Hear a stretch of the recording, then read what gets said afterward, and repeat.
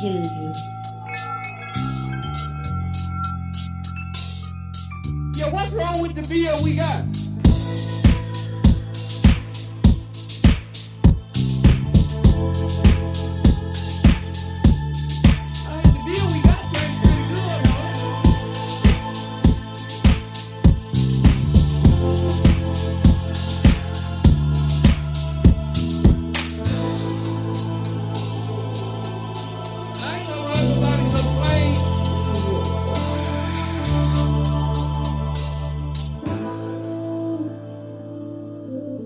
From Germany.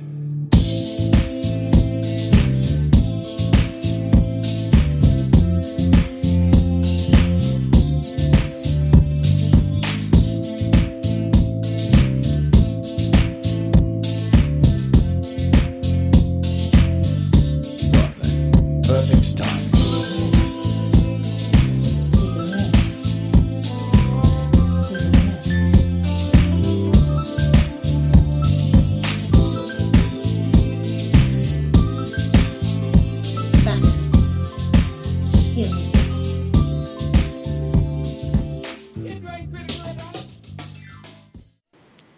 Good evening, ladies and gentlemen. It's Monday night. It's a little after 6, and welcome to another edition of Anti-Nanny. With me, as always, is the happy and vibrant Miss Jeannie K. Hi, Jim. Hi, Miss Jeannie. And, of course, the best producer money can't buy, Very. How are you this evening? Feeling any better? Yeah, I'm a lot better than last week. I can actually breathe now. Yeah. That is always a bonus. So somewhere around 7 o'clock, sticking with what we did last week, we're going to be doing the CASA update. So I guess let's get ready for some fun news. God, where to begin? How about TSA? Well, you know, it's bad enough when they, just last week, they let a convicted terrorist walk right through TSA. They let her pre-board. No problems. So that's something... Did you pack your bomb yourself? Yeah. Yes. Feel free to step right on board. So this is kind of how useful these people are. We've called them security theater before. There's a reason for that. Fidgeting, whistling, sweaty palms at 1 point each. Arrogance, a cold penetrating stare, and rigid posture, 2 points. These are just a few of the suspicious signs that the Transportation Security Administration directs its officers to look for and score in airport travelers, according to a confidential TSA document obtained exclusively by The Intercept. A lot of the stuff you hear tonight is going to be from The Intercept or Zero Day. Just so you know. The checklist is part of TSA's controversial program to identify potential terrorists based on behaviors that it thinks indicate stress or deception, known as the screening of passengers by observation techniques, or SPOT. The program employs specially trained officers, known as behavior detection officers, to watch and interact with passengers going through screening. The document listing the criteria, known as the SPOT Referral Report, is not classified, but has been closely held by the TSA and has not been previously released. A copy was provided to The Intercept by a source concerned about the quality of the program, which is, it's hard to believe it's such a great program. The checklist ranges from the mind-numbingly obvious, like appears to be in disguise, which is worth 3 points, to the downright dubious, like a bobbing Adam's apple. Many indicators, like trembling and arriving late for flight, appear to confirm allegations that the program picks out signs and emotions that are common to many people who fly. Oh boy. Signs you might be a terrorist. Exaggerated yawning. Excessive complaints about the screening process, because everybody should want to be molested by the TSA. Excessive throat clearing, because God, I hope you don't have a cold or anything. Widely open staring eyes. Wearing improper attire for location. So what does that mean? is there a right way to dress for the airport? So, like, not dressing like a hooker. What if you turn up in a penguin suit when you're a guy? It's a valid question. I mean, let's not forget, was it just last year, what's his name? Mr. Smooth, you know who I'm talking about, flew to Comic-Con dressed as Boba Fett. Yeah. I'm sure that went over well with the TSA. Are you serious?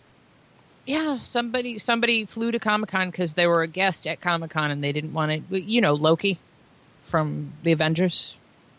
Yeah, but let him on a plane dressed as Boba Fett. Yes. Okay. Tom Hiddleston. Yeah, Tom Hiddleston. Yeah. But apparently that's okay because I guess his Adam's apple wasn't bobbing and he was dressed appropriately for the location. Gazing down, exaggerated or repetitive grooming gestures. Really? Face pale from recent shaving of beard, rubbing or wringing of hands.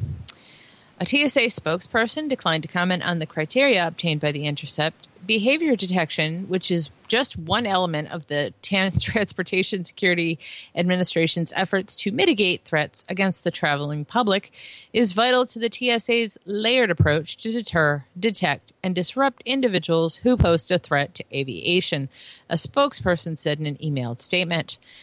Since its introduction in 2007, the SPOT program has attracted controversy for the lack of science supporting it. In 2013, the Government Accountability Office found that there was no evidence to back up the idea that behavioral indicators can be used to identify persons who may pose a threat to aviation security. Analyzing hundreds of scientific studies, the GAO concluded that the human ability to accurately identify deceptive behavior based on behavioral indicators is the same or slightly better than chance. The Inspector General of the Department of Homeland Security found in 2013 that the TSA had failed to evaluate SPOT and, quote, cannot ensure that its passengers at United States airports are screened objectively, show that the program is cost-effective, or reasonably justify the program's expansion. Despite those concerns, the TSA has trained and deployed thousands of behavior detector officers, and the program has cost more than $900 million. Oh, my God. Since it began in 2007, according to the GAO. I just read you a little bit of the 92-point checklist listed in the SPOT referral report, and it's divided into various categories with a point for each. The categories include a preliminary observation and behavior analysis, and then passengers pulled over for additional inspection are scored based on two or more categories, whether they have unusual items like almanacs, and numerous prepaid calling cards or cell phones, and a final category for signs of deception, which includes covers mouth with hand when speaking and fast eye blink rate. Points can also be deducted from someone's score based on observations about the traveler that make him or her less likely in the TSA eyes to be a terrorist. For example, apparent married couples, if both people are over 55, have 2 points deducted off their score. Women over the age of 55 have 1 point deducted. For men, the point deduction doesn't come until they reach 65. Last week, the ACLU sued the TSA to obtain records related to its behavioral detection programs, alleging that they lead to racial profiling. The lawsuit is based on a Freedom of Information Act request that the ACLU filed last November, asking for numerous documents related to the program, including the scientific justification for the program, changes to the list of behavior indicators, materials used to train officers and screen passengers, and what happens to the information collected on travelers. The TSA has insisted on keeping documents about SPOT secret, but the agency can't hide the fact that there's no evidence the program works, says Hugh Handyside, a staff attorney with the ACLU's National Security Project, in a statement announcing the lawsuit. Being on the lookout for suspicious behavior is a common-sense approach that is used by law enforcement, according to the TSA. They're not law enforcement. No single behavior alone will cause a traveler to be referred for additional screening or will result in a call to the law enforcement officer, the agency said in its email statement. Officers are trained and audited to ensure referrals for additional screening are based on only observable behaviors, not race or authenticity. One former behavior detection officer, who asked not to be identified, said that SPOT indicators are used by law enforcement to justify pulling aside anyone officers find suspicious rather than acting as a actual checklist for specific indicators. The spot sheet was designed in such a way that virtually every passenger will exhibit multiple behaviors that can be assigned a spot sheet value, the former manager said. The signs of deception and fear are ridiculous, the source continued. These are just catch-all behaviors to justify a BDO encounter with a passenger, a license to harass. The observations of a TSA screener on behavior or behavior detection officer shouldn't be the basis for referring someone to law enforcement. The program is flawed and unnecessarily delays and harasses the passengers. Taxpayer dollars would be better spent funding real police at TSA checkpoints, the former manager said. A second behavior detection manager, who also asked not to be identified, told The Intercept that the program suffers from a lack of science and simple inconsistency, with every airport training its officers differently. The SPOT program is bullshit, the manager told The Intercept. Complete bullshit. Yeah, I Jeannie? agree with that. Complete bullshit. I do too. Jeannie? Well, I've always, I've said for a very long time that I think the TSA is a waste of fucking money. But yeah, the screening according to behaviour, right. It takes 10 to 15 years to train somebody how to read body language properly. Yeah, and, you better hope that you haven't had LASIK surgery recently, because if you did, your eyes are going to be really big and buggy, and guess what? They're going to fucking blink a lot. Mm-hmm. According to that checklist, I probably wouldn't get through. Well, I've always kind of wondered. Free check line every time I get a plane ticket, and I can't go through it. Because, I look like a bomb on an x-ray. Yeah, but you're assuming they actually know how to read the x-rays. Jan, and I don't. Last time I went, going through TSA each direction, scanners didn't pick up what they were supposed to be picking up, and I said, I think your machine is broken. And the lady got all fucking pissed off at me. Don't help the TSA. Well, unless it's to leave you alone. Well, they're professionals after all. Yeah. Well, but when somebody says, I can't go through the metal detector, I have an implanted medical device, I would think that they would at least want to look at my medical device ID card. And they fucking don't. They do not give a shit. Nobody has ever said a word to me about it. Not even asked to look at the fucking thing. Yep.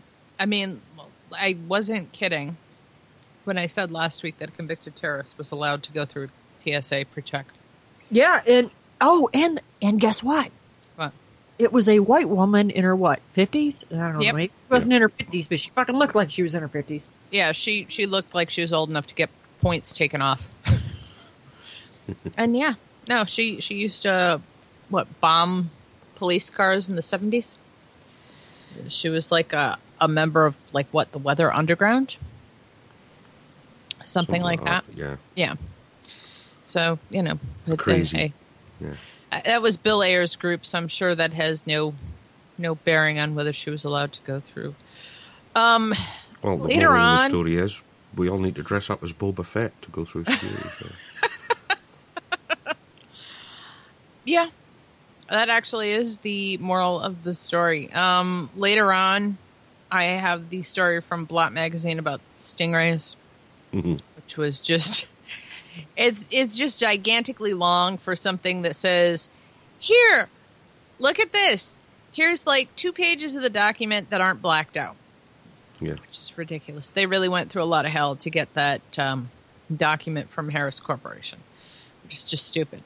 We know they're out there. We're able to piece together from varying bits of the technology that we know about what it does and how it works. So why Harris Corporation is pretending they don't send out dirt boxes and stingrays to law enforcement is beyond me. We all know they do. Well, it's the fact that their competitors, shall we say, who make the hardened phones, are now touting that they've got a live map of all the fake towers. Well, they do. There's actually an app you can put on your phone. I mean, you've got to pay for it, but it updates the fake cell phone towers that they find in real time. And those are RSI catchers, which is stingrays, dart boxes, something kingfisher is the other one. We don't really know much about that, but I assume they're all pretty much the same thing. Yeah, they'll deploy the security exploits in the older phone systems.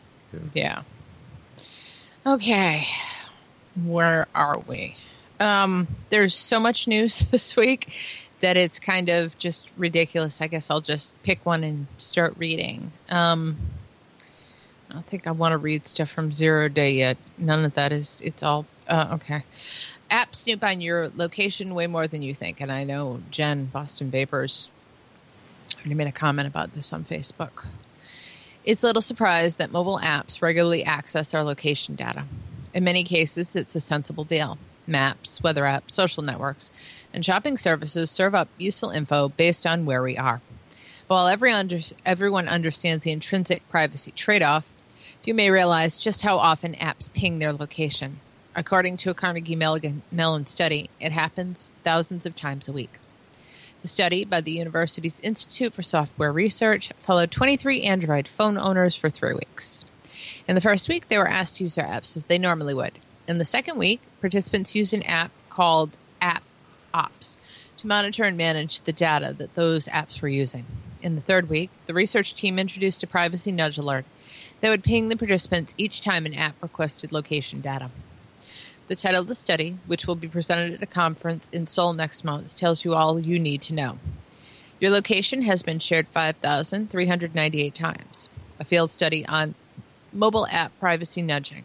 There's a PDF link if somebody wants to post that in the chat. That's right, more than 5,000 pings in 14 days. Once participants in the study knew how frequently their data was being collected, many adjusted their settings or deleted some apps entirely. But Professor Norman Sadeh, a member of the research team that conducted the research, says the volume of location harvesting isn't the biggest issue. There are some applications where you could justify this level of frequency. Think, for instance, of a navigation app, Sadeh told Wired. So the frequency by itself is not the problem. Instead, it's whether the frequency is justified and obviously whether users are informed of these practices and have some level of control. Sadeh has pinpointed Groupon as a notable frequent pinger, saying that the Deals app requested one participant's location more than 1,000 times in a 2-week period. Bill Roberts, head of global communications for Groupon, says that data is needed to deliver the best location-based deals on goods and services. He insists Groupon doesn't share data with other companies. We access a user's location when it's permitted in order to show our customers the most pertinent deals near them, Roberts says. We do not share an individual's location data. On Android, you opt into location tracking when you download the app. On iOS, this is done on the device when you first attempt to use location, which sounds reasonable enough until you remember Groupon's app is accessing that location up to 70 times per day. And it's difficult to imagine why hundreds of games, flashlights, digital Bibles, and even fart apps, I don't even want to know what that is, want to know your location. Some of these apps request this info frequently enough to plot your route on a map if they wanted to. Follow the money. It's one thing to have a mapping app or service like Foursquare repeatedly request your location, as that's implied by the nature of the service. But when you're talking about games, flashlight apps, and Bibles, where's the data going? Usually, the answer is mobile ad networks. Jason Hung, who leads Carnegie Mellon's CHIMPS Lab, Computer-Human Interactions Mobility Privacy Security Lab, and has collaborated with Sadeh on other mobile privacy studies, says many apps shuttle your location information to third-party services that serve ads based on your whereabouts. Part of CHIMPS Lab's project roster is Privacy Grade, which uses crowdsourcing and static analysis, inspecting code, basically to rank free apps from A+ to D for their privacy practices.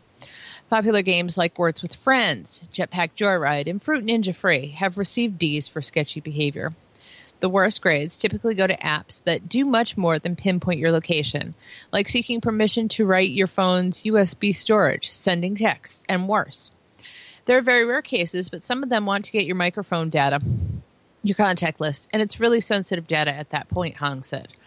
Right now, Android will tell you if an app uses location data, But what we do in our analysis is to say this app uses location data for X, where X might be social networking or advertising or analytics. The privacy-grade database concentrates on free Android apps. According to Hung, free apps on all platforms are leading culprits when it comes to privacy-offending behavior because developers need to make money. It makes sense from an economic perspective, which is I want people to use my app. I can either charge 99 cents for it, or I can offer it free and do advertising, Hong says. And if I go the advertising route, it makes sense to just hook into an existing advertising network, and then you see where the problem comes in. According to Hong, many developers don't even realize how sketchy their app's behavior can be. For advertising revenue and other in-app features, they hook into code libraries that offer integration with ads and other services. If you imagine an app is made out of lots of Lego pieces, then some of those Lego pieces are made by other people, Hong explains, likening libraries to those Legos. Facebook has a library to access Facebook services. Twitter has one. Advertisers have one, and so forth. It makes it really easy to reuse other people's code. A lot of these apps, the privacy problems aren't usually with the app itself, but often with the libraries. It's usually the advertising library that's trying to get your location data. Not all of them are up to no good, of course. Tim Wyatt, director of security for mobile security company Lookout, says there are a few tiers within the industry. There are standalone advertising networks, and there are aggregators that may be sending data to multiple other networks, Wyatt said. It's reasonable to assume that mainstream mobile advertising networks such as Google's AdMob and Apple's iAd are hyper-conscious about how they handle your data, such as location. There's no real transparency here, though, so it's natural to be concerned that not everyone is a major publicly traded company. The privacy threat doesn't just end with ad networks either. As Today notes, lots of harvested info is sent to insurance and mortgage companies that may use it to set premiums and rates. And as Wyatt says, any data that's accessible by someone is inherently insecure.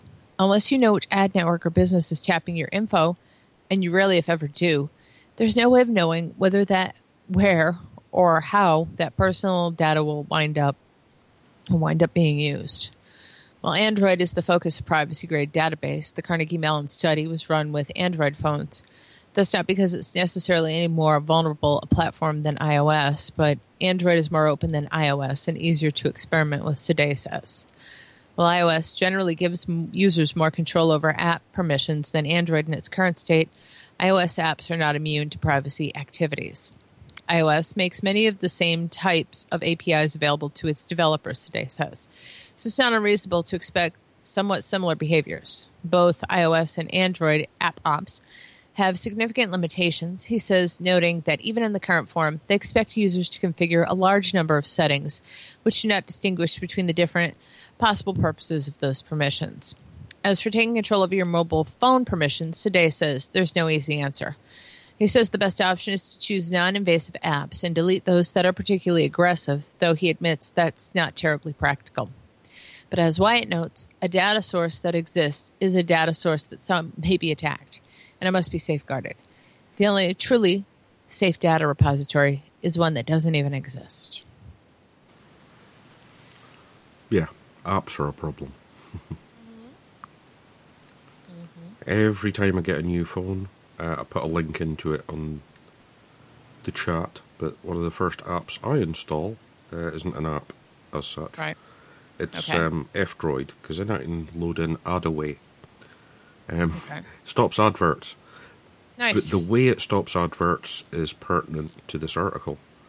Because the way Adaway blocks the adverts is every time an app tries to go onto the internet to go find an advert, it redirects it to a local IP address within the phone. So it doesn't actually end up going on the internet. Hence why you don't get adverts. So it cuts out a lot of that nonsense, just using that. Yeah. But I think the problem is most people we're ignorant about the technology we use on a day-to-day basis. You know. Oh, and don't leave your GPS turned on. That's another good one. Yeah. No. You can opt out of them knowing where you are. Yeah. Weather apps, Weather Kitty or, Grumpy Cat Weather. Yeah, I love both those apps. I had to get rid of them. They were pinging my phone way too much. Find out where I was. And I'm like, really? It's a freaking cat. that tells me the weather, and I can't even use it. So, those are things you need to look at. Yeah. And most people are really ignorant of the technology they use today. They just think, oh, I open it and it's magic. It's not like that either. Not at all. At all. You have to be really wary. And I mean, I'm a big believer in privacy. I think this is all a Fourth Amendment issue because I think what's on your phone, what's on your computer are your digital papers. You have a Fourth Amendment right to keep those safe. No. And people tap dancing over and infringing on that make me crazy. But I think we know that about me. Okay. Here's something from Zero Day. It's official. NSA spying is hurting the U.S. tech economy. Weren't expecting that, were we? China, there's a shock, is no longer using high-profile U.S. technology brands for state purchases amid ongoing revelations about mass surveillance and hacking by the U.S. government. A new report confirms key brands, including Cisco, Apple, Intel, and McAfee, among others, have been dropped from the Chinese government list of authorized brands, a Reuters report said Wednesday. The number of approved foreign technology brands fell by a third, based on analysis of the procurement list. Less than half of those companies with security products remain on the list. Although a number of reasons were cited, domestic companies were said to offer, quote, more product guarantees than overseas rivals in the wake of the Edward Snowden leaks. Some reports have attempted to pin a multi-billion-dollar figure on the impact of the leaks. In reality, the figure could be incalculable. The report confirms that many U.S. technology companies have been saying for the past year. The activities by the NSA are harming their business in crucial growth markets, including China. The Chinese government procurement list changes coincided with a series of high-profile leaks that showed the U.S. government to have been on an international mass surveillance spree, as well as hacking expeditions into technology companies, governments, and the personal cell phones of world leaders. Concerned about backdoors implanted by the NSA, those revelations sparked a change in Chinese policy by forcing Western technology companies to hand over their source code for inspection. This led to an outcry in the capital by politicians who, in the not-so-distant past, accused Chinese companies of doing exactly the same thing. From encrypted instant message to secured browsers and operating system. These privacy enhancing expressions The fear is that the China-U.S. cybersecurity standoff continues. It's come too late for Silicon Valley companies, which are already suffering financially thanks to NSA activities. Microsoft said in January at its fourth fiscal quarter earnings that China fell short of its expectations, which Chief Executive Satya Nadella, I think I pronounced that right, described as a set of geopolitical issues that the company was working through. He did not elaborate. Most frequently, HP said on Tuesday at its first fiscal quarter earnings call that it had, quote, execution issues in China thanks to the, quote, tough market with increasing competition from local vendors approved by the Chinese government. But one company stands out. Cisco probably suffered the worst of all. Earlier this month, at its fiscal second quarter earnings, the network giant said it took a 19% revenue ding in China and claims the NSA was installing backdoors and implants on its routers in transit. China remains a vital core geography for most U.S. technology giants with a global reach. But until some middle ground can be reached between the two governments, expect Silicon Valley struggles in the country to only get worse. Well, there's a shocker. I do like in that story how they were going, but the Chinese tried to do it. And you're like, yeah, that's exactly why they're complaining. Yeah. Exactly. It's like you stopped them doing it, so they're stopping you doing it. I mean, exactly. What the hell? I know. You can hardly complain when you get caught. Well, yeah, but people do all the time. And let's be honest, what is the reality? What are the chances they would have been caught if there hadn't been somebody blowing the whistle on this? I think the chances are pretty slim. We would have found some things. You know, there are some people who just watch this stuff, pull it apart, look at it, dissect it, and understand it in ways I'm never going to. But I don't think we would have found stuff that goes into the detail that we have. Yeah. You know, and that's like a huge thing. And I don't blame China for being sort of oogie about our technology, knowing that we do what we do. No, I don't at all. Yeah. Let's see. I think, Jeannie, any thoughts? Well, this isn't the only story like this. They have in the show notes tonight. I know. And none of it is surprising. No, that's honestly the worst part of this, is that none of this shocks me at all. Oh, here's one. How about we do the DA story? Before I even start, is any of that shocking to anybody who's reading along with me? Nope. No, Janie? No. Okay. DEA agents had sex parties with prostitutes, Watchdog says. This isn't surprising either. No. Agents of the Drug Enforcement Administration reportedly had, quote, sex parties with prostitutes hired by drug cartels in Colombia, according to a new Inspector General report released by the Justice Department on Thursday. In addition, Colombian police officers allegedly provided protection for the DEA agents' weapons and property during the parties, the report states. 10 DEA agents later admitted attending the parties, and some of the agents received suspensions of 2 to 10 days. The stunning allegations are part of an investigation by the Justice Department's Inspector General into claims of sexual harassment and misconduct within the DEA, FBI, the Bureau of Alcohol, Tobacco, Firearms, and Explosives, and the U.S. Marshal Service. The IG's office found that the DEA did not fully cooperate with its probe. The congressional committee charged with federal oversight is already promising hearings and an investigation into the allegations. House Oversight and Government Reform Committee Chairman Jason Chavez told Politico on Thursday he wanted the agencies involved to swiftly fire those involved and that his panel would immediately start digging into the allegations. You can't ignore this. This is terribly embarrassing and fundamentally not right, the Utah Republican said. We need to understand what's happening with the culture. Anytime you bring a foreign national into your room, you're asking for trouble. The congressional committee was first briefed on the IG report on Wednesday. The House is about to depart on a 2-week recess, but Chavez says there would be major action coming from the oversight panel when the House returns in April. We have to understand the issue. We have to understand issue by issue what is happening. We need to understand how these people are being held accountable. There should be no question about the severity of the punishment, Chavez says. I don't care how senior the person is. They're going to have to let these people go. The oversight panel is also investigating allegations into the Secret Service. The agents there hired prostitutes in Colombia while advancing a trip for President Barack Obama. The Oversight Committee will hold a hearing on April 14th at 10 a.m., and the DEA and DOJ Inspector Generals are invited to testify. Moreover, the report states that the DEA, ATF, Marshal Service repeatedly failed to report all risky or improper sexual behavior to security personnel at those agencies.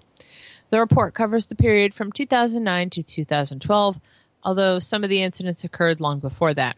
The DEA sex parties in Colombia, though, are by far the most damning allegations. The foreign officer allegedly arranged sex parties with prostitutes funded by local drug cartels for these DEA agents at their government-leased headquarters over a period of several years, the IG report says.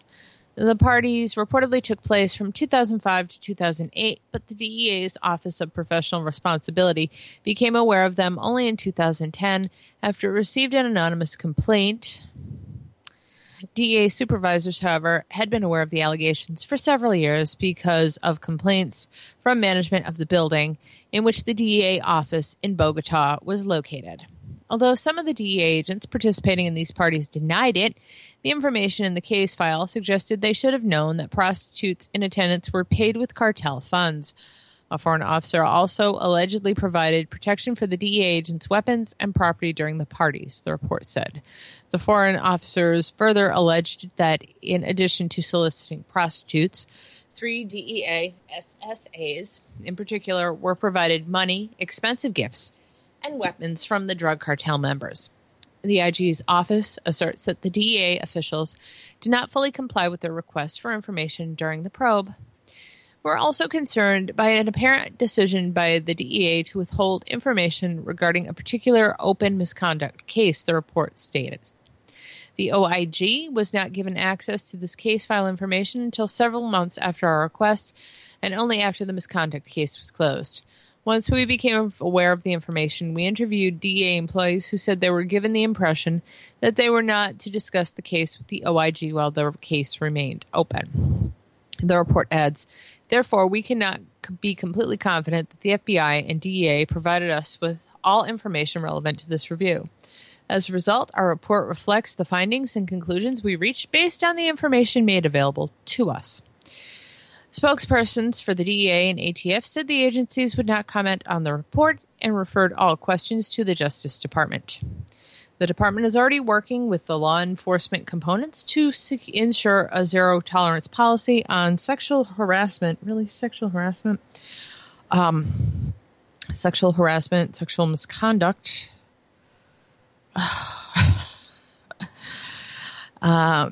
Is enforced in that incidents are properly reported. The department is also committed to ensuring the proper preservation and disclosure of electronic communications, including text messages and images, said Patrick Rodenbush, a spokesperson for the Department of Justice. Other allegations outlined in the report include a deputy U.S. Marshal entered into a romantic relationship with a fugitive spouse and would not break off the relationship for more than a year, even after being told by supervisors to end it.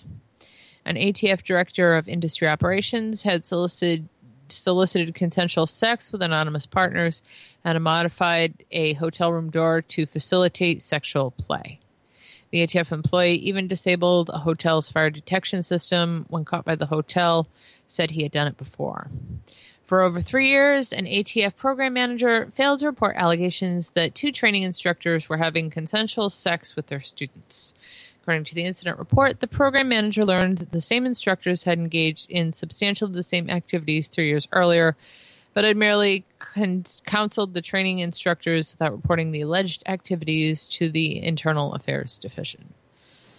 You know, when the corruption is so bad that everybody goes, I'm not surprised. Maybe that's the story. Well, see, the moral of the story is, if you work for a government department, there are lots of hookers. I guess that's the moral of the story. Well, the bit I loved in that story was the bit about how people aren't reporting it properly. Yeah. Well, of course they're not going to report it. Yeah. You know, yeah, go to the office in the morning. Yeah, boss. Yeah, I had sex with some hookers. What? Yes, really, the people are going to be open about it, aren't they? Mm. Yeah, I don't know. Jeannie, you were saying... I didn't really hear what you said earlier. I said they all work for the government, so by nature, all of them are whores to start with, right? I guess. I mean, it's pretty bad. It's pretty bad. I mean, the headline just kind of caught my eye. I was like, oh, that's interesting reading. And it kind of was. You know, the Office of the Inspector General, we talk about him a lot on this show. I kind of feel bad for that guy. He doesn't ever get to tell you good news. He does very much, Jan. Huh? You might feel bad for him, but I don't think that guy does very much. Well, he reports on government corruption. He must be busy as shit all the time. Yeah, I don't I think all government employees, should be reporting all the stuff they get up to. I bet senators wouldn't like that. I bet there's a lot of hookers there, too. Well, hookers, dead bodies in lakes. Jesus. Yeah. And Jen wants to know if she's a pimp because she's trying to get a lobbyist in Massachusetts. No. That's that's completely different. That's completely different. Lobbyists are just, unfortunately, what we're left with as vapors because we don't speak the language of corruption. But these people speak our language and the language of corruption pretty well, and they know how to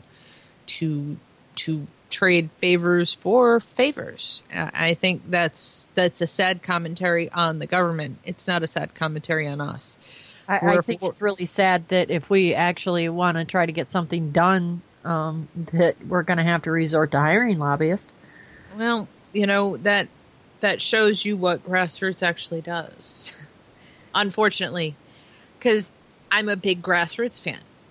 Everything I've done, as far as ever with CASA, all the advocacy work I did was with grassroots groups. But even they, can only do so much. Even they have to resort to lobbyists.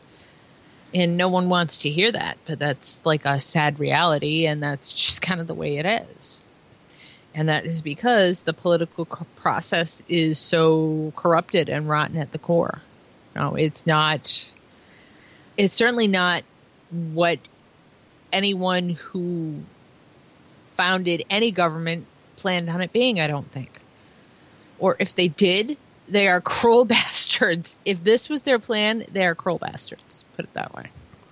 At least I'm on the good bit of the political life at the minute. Yeah. Our election campaign officially started in the UK today, so technically for the next 6 weeks we don't have any MPs. Yay! So you're living the life of an anarchist there. Yeah, we've got no politicians at the moment. It's great. Oh, wow. They'll all be wandering about, appearing on TV shows and trying to get you to like them for the next 6 weeks. You should like me. I'm totally likable. So did anybody, before we get Alex, did anybody see this on my page? Yesterday. I stuck it up and I think only one person reacted to it. Don't know. Okay. Georgia lawmaker wants to ban mermaids, werewolves. Oh, yeah, I saw that, yes. And other fictional creatures from real life. A lawmaker in Georgia wants to ban mermaids, centaurs, werewolves, and other half-human, half-animal creatures that don't exist. But he's not talking about banning them from bookshelves or theater screens. No, state representative Tom Kirby, Republican of Gwinnett, is proposing legislation that would prohibit scientists from attempting to create human-animal hybrids in laboratories by experimenting with DNA. If you're hoping that the miracles of modern science will one day allow you to meet a mermaid in real life, you're probably out of luck. Those type of creatures should remain in the realm of mythology, Kirby told WXIA TV in Atlanta. I say no. And that's what this bill is really about, he told the TV station. It's a shame Stephen Colbert isn't doing his show anymore, because Kirby's interview with WXIA is full of potential comedic gold. When it comes to mermaids, Kirby says humans shouldn't try to create them, but if they exist, that's fine. He applies the same standard to werewolves. If they're naturally occurring in the environment, that's fine. So there's no need to get all worked up over there. They elected this guy? Team Jacob. Please, we elected a son of a bitch who worried about Guam capsizing. Let's not talk about this. What? Oh my God. You don't know about the Guam capsizing? Give me a... Jeannie, can you pick up from where I am and I will get the Guam capsizing video and let Barry play it for us? He applies the same standard to werewolves. If they're naturally occurring in the environment, that's fine. There's no need to get all worked up over there, Team Jacob. That's fucking funny, Jim. But he's not so forgiving about centaurs, which Kirby says have a bad attitude. I really don't like centaurs, he says. We've got enough people with bad attitudes as it is. Jesus. You just wanted me to read this so you can sit there and laugh at this crazy shit. No, I'm getting the capsizing Guam video. Go ahead. Okay. He is also trying to ban glow-in-the-dark people, theoretically made by splicing together jellyfish DNA with a human. which is bad news for comic book supervillains like Dr. Manhattan. All joking aside, this seems like it could actually be a pretty good idea. It's just a bit of a shame that it has to be written into law. Hopefully, any scientist capable of this kind of experimentation would have their own ethics to consider before splicing together the world's first living mermaid or centaur. But then again, that didn't stop the Nazis from doing sick experiments on humans, and didn't stop the folks in Jurassic Park either. But would a piece of legislation stop a mad scientist determined to play Frankenstein and create one of those fantastical creatures of myth? No, probably not. Georgia's state minority leader, Steve Henson, a Democrat from Tucker, worries about the unintended consequences of placing limits on what science is allowed to do. Oh, God. Kirby's bill exempts research from the ban. Wait a minute. Whoa. Oh, my God. Kirby's bill exempts research from the ban, so scientists who are playing with animal DNA as a potential cure for human disease would be able to carry on with their experiments. One promising strain of research shows that shark DNA might help cure cancer, for example. Maybe it's unfair to call Kirby a nanny. After all, he is not banning anything that you and I would likely have a chance to do. And his proposal does not deserve to be ridiculed the same way as those that would ban childhood fun or economic activity. But trying to ban things that don't exist is always a good way to end up here, even with the best of intentions. Very, you got the Guam video? Yeah, Oh, but I've got to say something first. I've got to say, they're already too late, because surely that mechanic guy, he's some sort of crossbreed between human and hippo.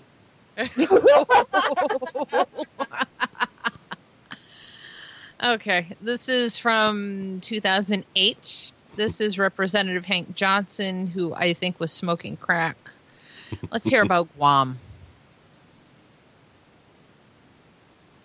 At its widest level is 12 miles from shore to shore, and at its smallest level or smallest location, it's 7 miles between one shore and the other.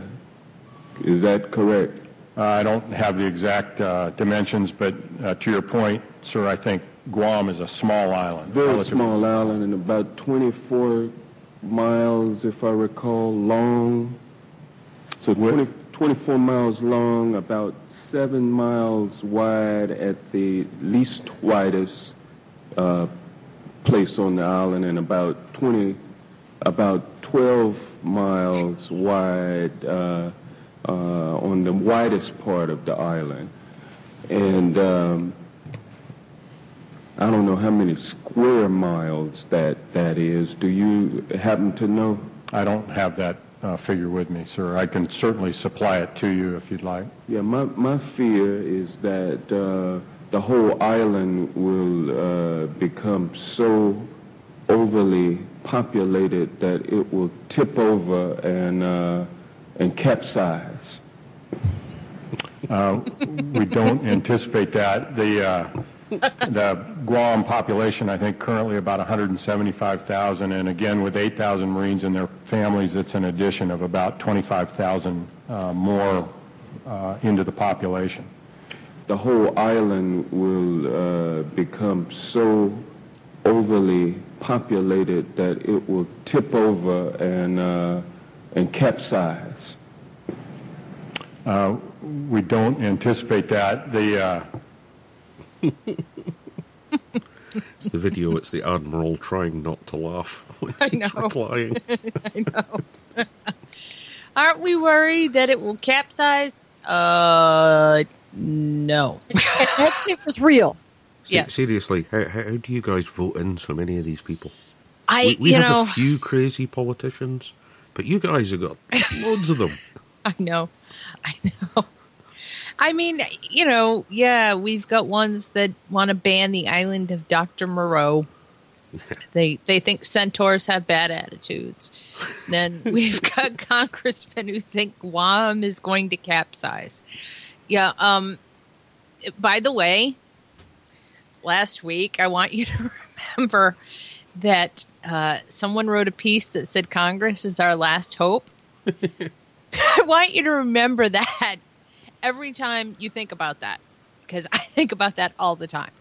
We could tell them, if they don't support vapors, the US will capsize. I need that link. Because I seriously have got to spam this shit.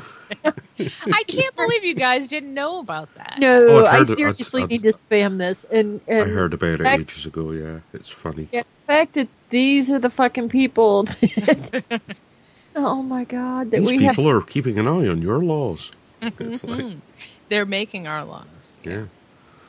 Actually, I remember I was on a YouTube rampage right before that, and I saw the one thing that I think made me become libertarian was seeing Tom McClintock stand up and talk. If you want to hear a man who actually makes sense in Congress, go look for Tom McClintock's videos, because those are very good. That's just as a counterpoint. I'll let him say about the crazy is, at least our craziest exponent, at least we never made him a politician, Mr. Ike. Well, yeah, but he's He still allowed to move around.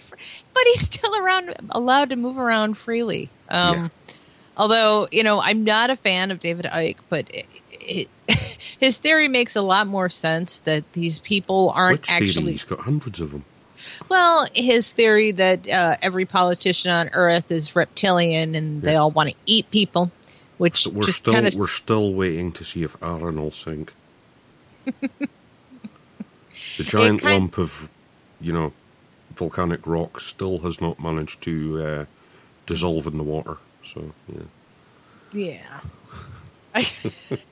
If people haven't heard of David Icke, they should go look him up. He's funny. David Icke is very interesting. He stopped wearing that pink color all the time now, though. Oh, that's nice. I mean, he's been right on some things. If your news, your major news sources are to be believed about the pedophilia rings, then he was right about that. But he's very, very, very, very wrong on some things. The reptilian my theory on David Icke, right? He was most notable in the UK for being a snooker commentator, and I think it just sort of sent him a bit crazy. I don't know. Snooker all the time. I think Ike is just. Well, I think maybe he'd have stayed sane if it was just 8-ball or 9-ball, because at least he'd have had more than 2 colors. Yeah. Oh, the guy is definitely not right. But like I said, he's been right about some things and really, really wrong about others. Yeah, I think the things he was right about, I think he was just lucky guesses. Guessing, I was just guessing. Yeah, I think BBC is having pedophilia rings. Oh, shit, David Icke was right. Yeah. Well, good guess, I guess. He has to get something right occasionally. So what you're saying is he's like a broken clock. Yeah. It's right twice a day. Okay. So that's something I didn't think we would ever talk about on this show, David Icke. But there you go. Well, it was the whole island sinking thing, Oh, well, yeah. Well, that guy is just as bad as David Icke, I guess. But he does sound like he's drunk, doesn't he? Yeah. Representative. At worst, possibly way more than drunk. Yeah. Maybe instead of Tic Tacs, he confused it with his Oxycontin bottle. I don't know.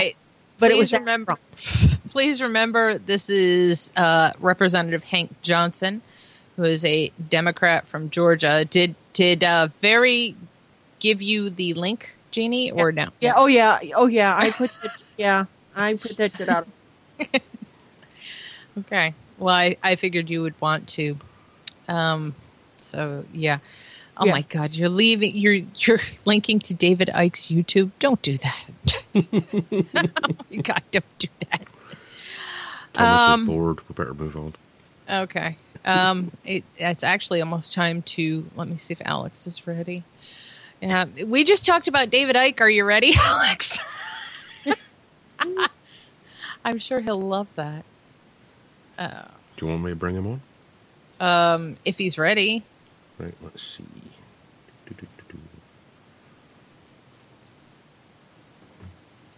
See if he replies. Okay. Mixler just told me that VP Live is broadcasting. Yes. Wow, that's awesome. And there's Alex. Hi, Hello. Alex. How are you? Good. How's it going? Oh, good. You couldn't have come on after a better segment. Sorry, I missed it. I was reading legislation. Oh, yeah. Well, we just talked about the capsizing of Guam, among other things. So, welcome to the CASA update for the week of 3/30/2015. And with me is Alex Clark. Hi, Alex. How are you this evening? Good. How are you doing? I'm good. What's upcoming? Oh, man. In order of appearance, Sure. still looking after things in Arkansas. I actually am. Things are moving quickly there, so it could have very well gone to a vote in the House today. I'm not sure. I know it moved out of committee with an amendment. That bill is still kind of a disaster, but things were changed, so it's not. I don't even know if I'm comfortable going on record saying it's not a complete disaster, because no matter what, it kind of laid the groundwork for some horrible things. So it's not totally Armageddon yet? Maybe? No. Okay. It's placing a lot of faith in a few people in, I guess, the Arkansas Tobacco Control. That's never really a good thing. It's kind of like that. It's kind of like the FDA saying, we're going to pass these regulations, but we're not going to enforce anything for 2 years. And, even then we'll be kind of cool about it, man. It's really not good policy. Anyway, the Arkansas thing is something that we're following. There may not really be any more opportunities for action. We're not entirely certain. This was a bill that was being pushed by the governor, and appeals to the governor may not be very productive. We'll see. Okay. There may or may not be an opportunity to make some more noise in Arkansas, so we'll be following that. Stay tuned, kids. So that's Arkansas. Texas did happen today. Kind of an interesting ongoing conversation there. Multiple bills. I'm not going to list them. But there was a handful of bills that addressed the issue of prohibiting sales to minors. And, the effort was to make sure that could happen, but do it in a way that didn't impact access to adults. So we issued a call to action this morning, sort of a general message going to the Committee on Public Health and everybody's representatives, just without naming any bill specifically, because we're not entirely certain which bill is going to come out of this as the vehicle for this legislation. So we just wanted to send a message of general support for prohibiting sales to minors, but expressing the need to not place barriers to adult access. So again, another situation. Stay tuned, Texas. This is an ongoing and developing situation. Mudflap, that means... Sorry, Mudflap's in chat. Oh, cool. And so for this week, what do we got? I know Greg actually just shot us a message. There are a couple of bills in Nevada coming up this week. Looks like there is an indoor use ban, SB 201, that will be heard in the Senate Judiciary Committee on Wednesday. Okay. So we'll be scrambling to get something out probably tonight. This is another one that employs the use of the word electronic smoking device, and this coming from Nevada just really. I mean, I know that all of Nevada is not Las Vegas, but it's Las Vegas. I mean, come on, the last bastion of sin and vice. It just, you want to prohibit smoking in Nevada. It just doesn't make sense to me. And of course, lumping electronic cigarettes into that makes even less sense. So, that's coming up. Apparently there's also a clean bill to prohibit sales to minors. Whether or not that needs any support remains to be seen, but at least something good is happening in Nevada. What else did we have? I believe it is Connecticut. There was some movement on one of the bills, Bill 6283. I think this may have been dialed back to an indoor use ban, but this was one of the ones. I just have to bring up our call to action here. I think this is the one that had the flavor ban and a bunch of other crazy stuff in it. This was the one that would redefine vapor products as tobacco products. This would have prohibited flavors. There would have been marketing restrictions, manufacturing standards, labeling requirements, and a warning label requirement, as well as a use ban in where smoking is prohibited. So apparently that has been dialed back. I haven't actually had a chance to look over this, but it's still something that we would oppose. So that's, I don't know, movement in. It's kind of a lateral move. I don't know if you really think about it. But apparently everybody writing in and participating has caught the attention of lawmakers in Connecticut. So keep it up. That's good. Let's see. Coming up on Wednesday, Delaware. Yes, SB, is it SB5 or HB5? HB5, House Bill 5, is an indoor use ban, and that would prohibit use everywhere indoors, including vapor shops. So we have a call to action up for that now, and anyone in Delaware within the sound of my voice, please participate in our call to action. Reach out to your lawmakers and let them know what's going on. Actually, as I'm reading this now, I do believe. So this had, there's an update to this.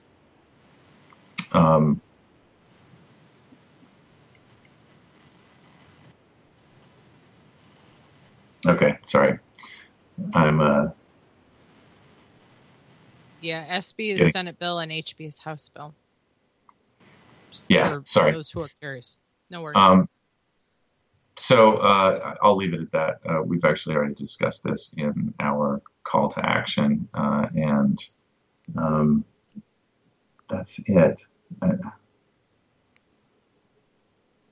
think. I don't know. I'm sorry. I'm also getting Skype messages while I'm doing this, so I don't know what I am supposed to and not supposed to talk about. So no worries. I'm going to read stuff out. I think I'm safe just saying go to read our call to action and take action. Okay. I'm just going to read something from the chat. Live Oregon Senate Committee ongoing now on SB 14 and 16 work session. It's available to watch at OregonGranius.com media player, which I can't even type it all out, but it's you can search for Senate Committee on Healthcare 2015-0330 in Oregon if you're curious. And Massachusetts is coming up next month, so yay. Yeah. Massachusetts, I really wish they were more reasonable. I wish they didn't have the structure that they had, but they do, unfortunately. And it seems like a lot of the New England bands, they all seem to work with the same DJ Wilson fellow, and they all seem to flow through this mayor's committee. If you were curious and you wanted to look up someone who was most associated with most of the tobacco and vaping bans and policies, you would look up the name DJ Wilson. Just type it into Google, DJ Wilson Tobacco Control, and just follow all the links. Your mind will be blown. He's one busy little dude. He must be like their Greg Connolly. You know what I mean? Very busy man. I don't even know what to say anymore. It's every week. It's like, okay, so open the spreadsheet of doom and see what's going on. It's pretty heavy stuff, and they're really. I think this is the worst legislative season I've ever seen, and I bet you're looking forward to it being over. I have mixed feelings about it. I'll miss it. The lack of sleep. Well, it's, just because the state legislatures go on their break, it doesn't mean that the locals stop. And it just seems to be kind of picking up. I mean, there's a little bit of feast or famine happening with the local stuff. And that's really, I think, ultimately just as, if not potentially more threatening, because the local lawmakers don't seem to have the same level of accountability, and we don't. There's no software we can buy to get alerts at the local level, and so it really is important to have people engaged, at least monitoring their city councils for stuff like this. I mean, we get a certain amount of intel, but I just found out today that Savannah, Georgia, has an indoor use ban, and that includes vapor shops. And I mean, I may have seen an email about that several months ago, but it's just it's impossible to keep for a couple of people to keep track of all this stuff. Well, it is. And I think it was because you've seen the amount of stuff I read every day. I mean, I read a few hundred articles just for fun every day, trying to keep up on this stuff. And it was just last week, a couple of towns in Massachusetts gave full control to their Board of Health to enact vaping and smoking legislation. Full control. Just turned that responsibility from the city council right over to the Board of Health. That's not good. That's what they do in Massachusetts, right? I mean, yeah, but you don't generally see 6 towns do it at once. Oh yeah, no. That's unusual. So it's part of somebody's master plan there. Not really quite sure whose. What about the 6 towns turning over the ability of they turned over the city council's responsibility to make laws to their Board of Health. And it was 6 towns did it in one day. They gave them the full ability to make legislation in regards to smoke-free places and vaping, all that sort of stuff. So, yeah. It's pretty bad. So, I mean, all I can tell people is I read a lot of this stuff every day.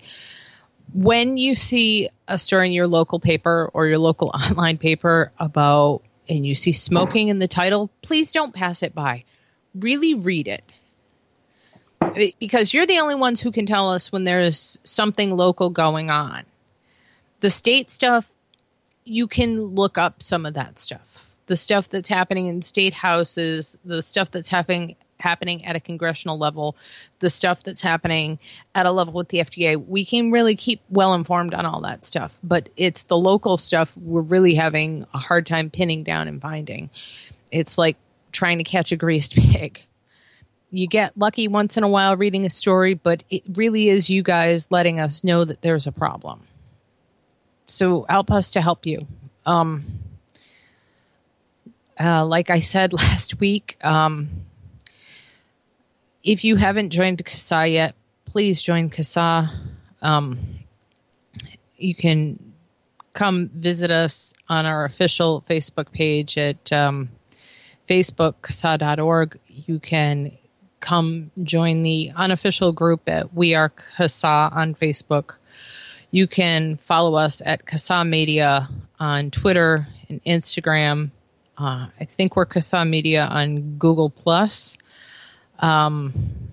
So if you haven't joined CASA yet, please come join us and submit your testimonials at testimonials@casa.org. We need you.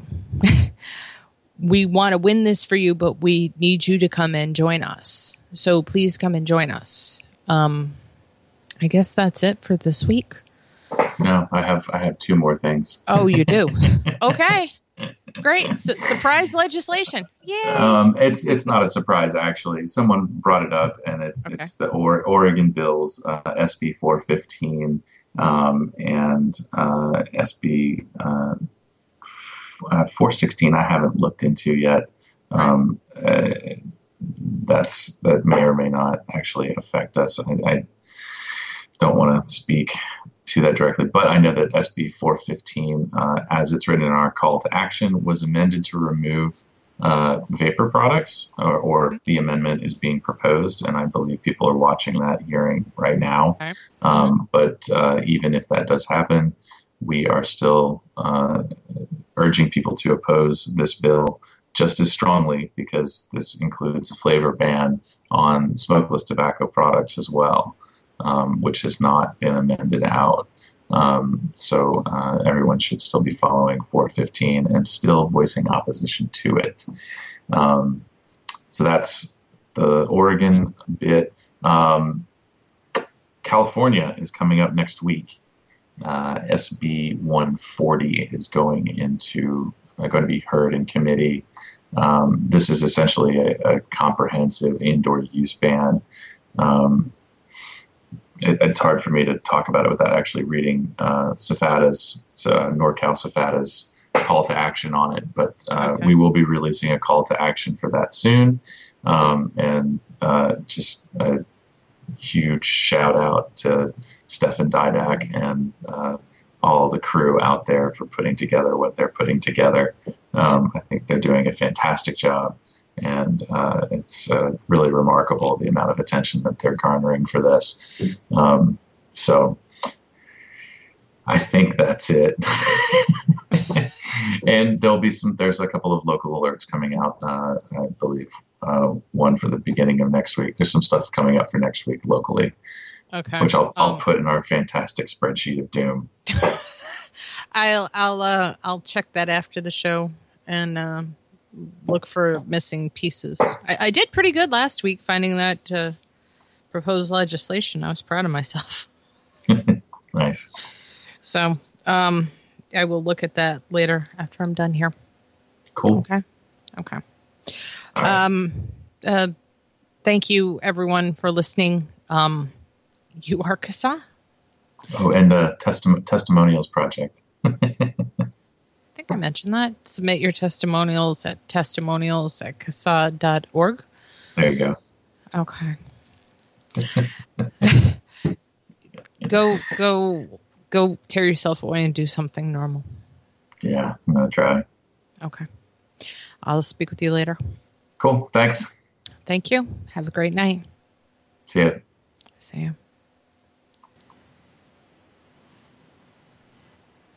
This really, it just doesn't stop. These freaking people just don't stop. No. No. And I don't think they're going to.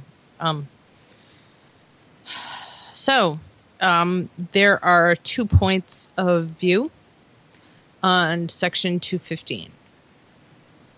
If you don't know what Section 215 is, you have not read the Patriot Act, which I have. So, there are 2 diametrically opposed thoughts on the bulk telephone collection. And I'm going to read 2 stories about it, and I think we'll all be siding with the second story.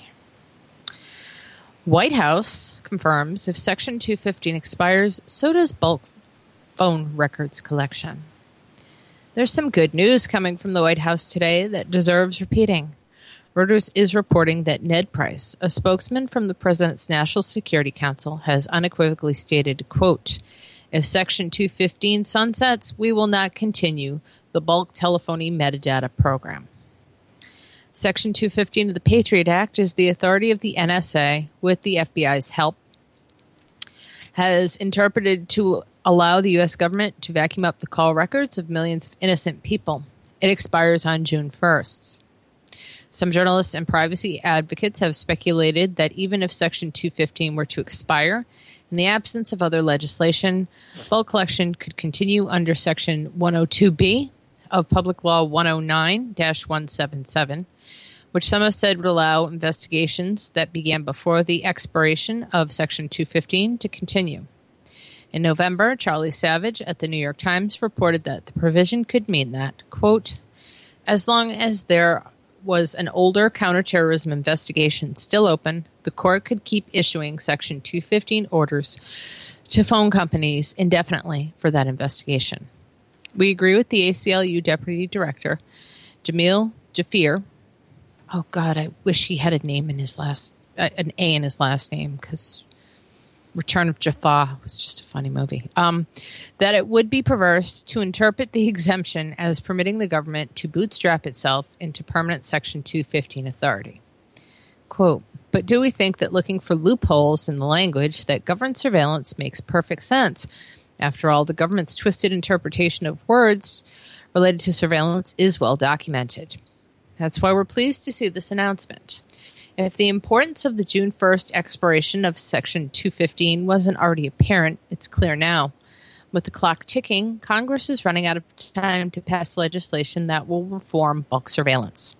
In fact, despite the administration's push for reform legislation, it looks increasingly likely that the next vote Congress will face on NSA spying is the June 1st sunset. That's why contacting Congress about the vote is so important. Lawmakers should understand that their vote is a statement about where they stand on the Constitution. And while the White House also claims in its comments to Reuters that Section 215 is a critical security tool, the administration's own Presidential Review Group stated in a report, there's a PDF in that one, the information contributed to the terrorist investigations by the use of Section 215 telephony metadata was not essential to preventing attacks. Unless the administration is playing some kind of word games with critical and essential, as it has with other words, it's pretty clear that if Section 215 isn't even essential, it's hardly critical. Other analysis of Section 215, both from the government and from outside researchers, have come to the same conclusion. If you agree that it's time to end mass surveillance, contact Congress. There's a link from the Electronic Frontier Foundation. And tell them what you expect to see. A no vote on reauthorization of Section 215 on June 1st, along with some real comprehensive reform to NSA spying. Okay, and here's the other viewpoint from 0 Day. That was from the Electronic Frontier Foundation, which great people. I love them. I love the work they do. I love to talk about them. I like to give them money and support them, not on everything, of course, because we don't agree on everything, but we agree on most of the important issues. U.S. to stop collecting bulk records? Not really. There's a catch. There's a shock. Even if a critical and controversial legal authority expires later this year, the U.S. government will still be able to collect billions of domestic call records on Americans. That's from 0 Day. The U.S. government will stop collecting billions of domestic call records each year should the legal authority expire later this year. But a loophole in a secret court order would allow the government to carry on spying on U.S. citizens regardless of whether or not it has legal grounds. According to Reuters on Monday, a spokesperson for the Obama administration's NSA Council stated that it may have to wind down the bulk phone records collection program despite it being a critical national security tool. Allowing Section 215, the law that allows the collection, to sunset would result in the loss, going forward, of a critical national security tool that is used in a variety of additional contexts that do not involve the collection of bulk data. Spokesperson Ned Price told the news agency, "Let's call it what it is. It's the pillaging of your digital papers." Section 215 of the Patriot Act, which authorizes the National Security Agency to collect calling records from phone companies in bulk, so-called quote-unquote metadata, expires on June 1st. The existence of the phone records program was revealed by whistleblower Edward Snowden, who leaked a secret court order compelling Verizon to hand over its entire cache of customer records on a rolling basis. However, little stands in the way of the NSA continuing to use phone records programs to conduct domestic surveillance after June 1st. A similarly secretive court order, declassified and released by the Foreign Intelligence Services Court earlier this month, suggests that Congress does not need to extend the legal authority in order for the government to carry on using the program. First reported by the National Journal earlier this month, a passage buried in the final pages of the order may allow the court to rubber stamp the continued use of the program. If Congress controversially has not enacted legislation amending Section 215 or extending its sunset date, the government is directed to provide a legal memorandum addressing the power of the court to grant such authority beyond June 1st, 2015, it reads. The NSA did not respond to comment at the time of this writing. Some of the more privacy-minded members of Congress are acutely aware of the risks of not acting on the Patriot Act's sunset provisions, whether it expires or not. Representative Zoe Lofgren, Democrat of California 19th District, whose California district houses some of the technology powerhouses of the world, warned in an earlier phone conversation with ZNet that the lawmakers have to act regardless of the authority's upcoming expiration. Lofgren explained that she and other lawmakers were, quote, mindful of the law and warned its lapsing would not solve the problem of certain kinds of surveillance. Her colleague, Senator Ron Wyden, Democrat of Oregon, a key figure in the post-Snowden battle to reform the intelligence agencies, first disclosed in mid-2013 that the U.S. government was using a loophole to conduct surveillance on Americans. The so-called backdoor search loophole was later covered in more detail by The Guardian, citing a document leaked by whistleblower Edward Snowden that allowed the NSA to search U.S. citizens' emails and phone calls without a warrant.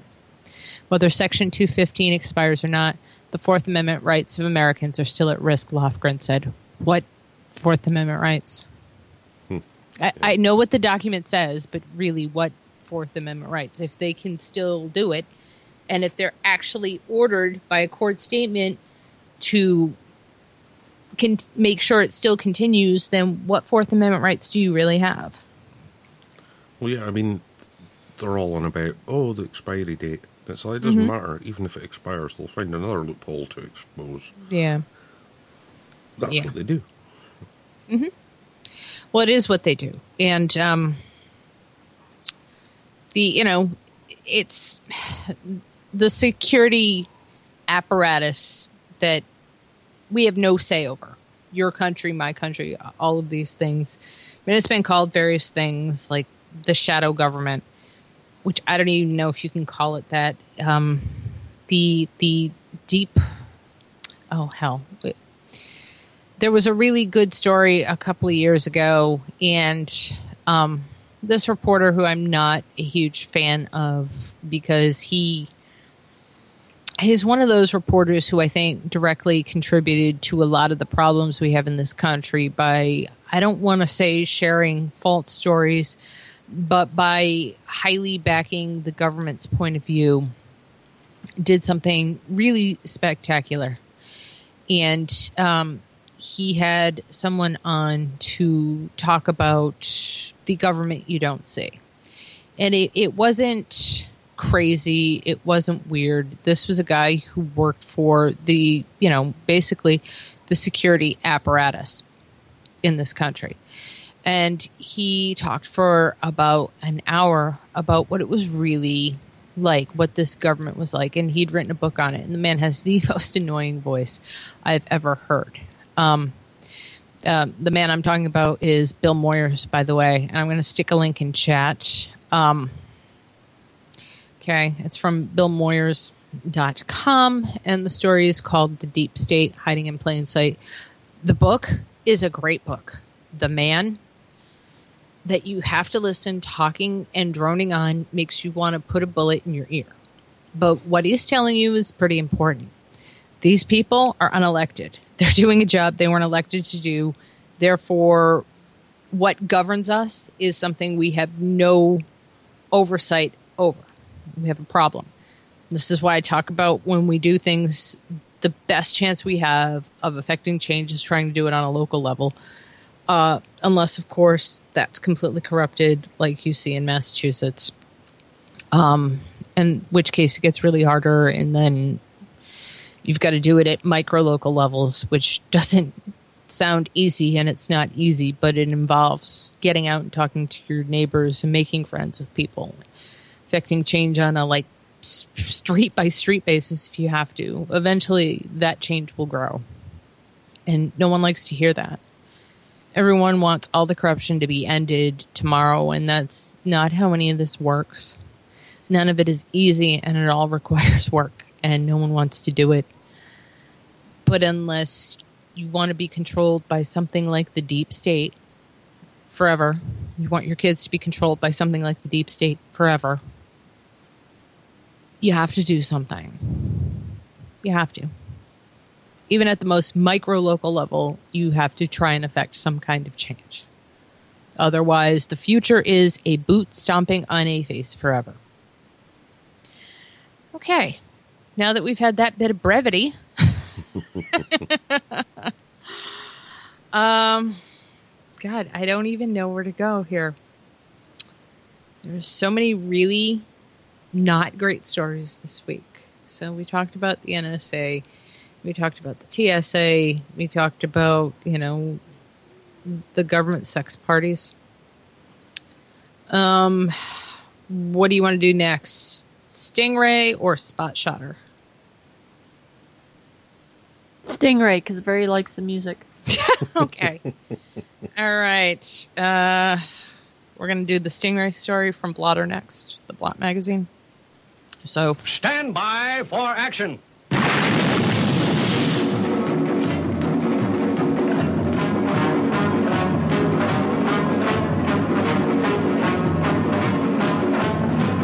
We are about to launch Stingray.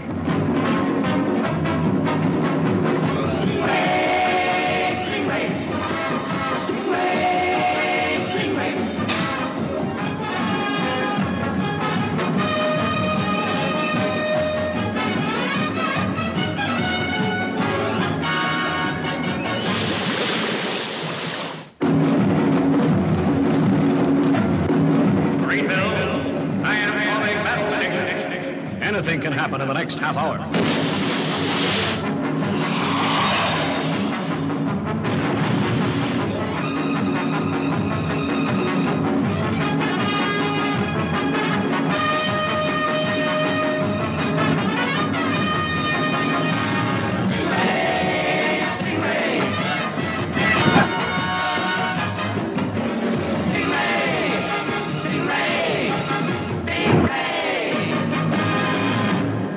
you can find old episodes of that show online, by the way. Did the show's funny. It is. But not in a laugh out loud way. No. Just weird. It is. It's humorous. It's kind of cute.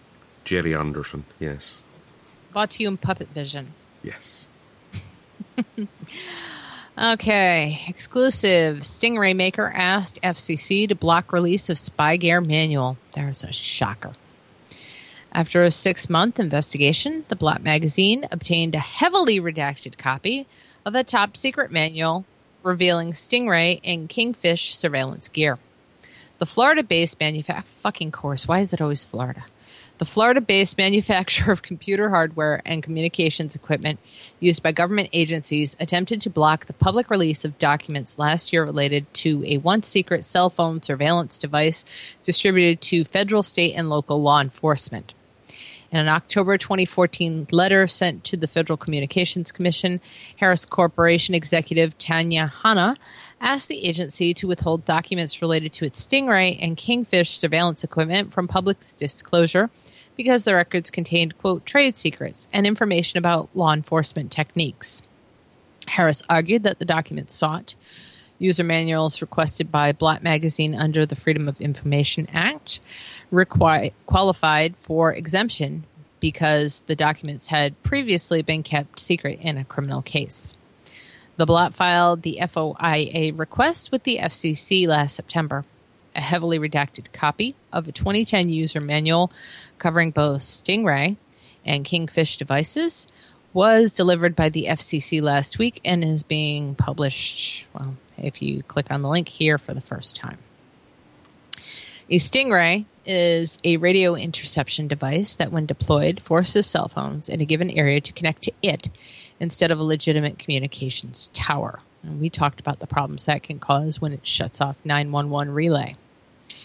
A computer attached to Stingray allows investigators to access a trove of data from intercepted cell phones, including call and messaging logs, geolocation data, and handset information.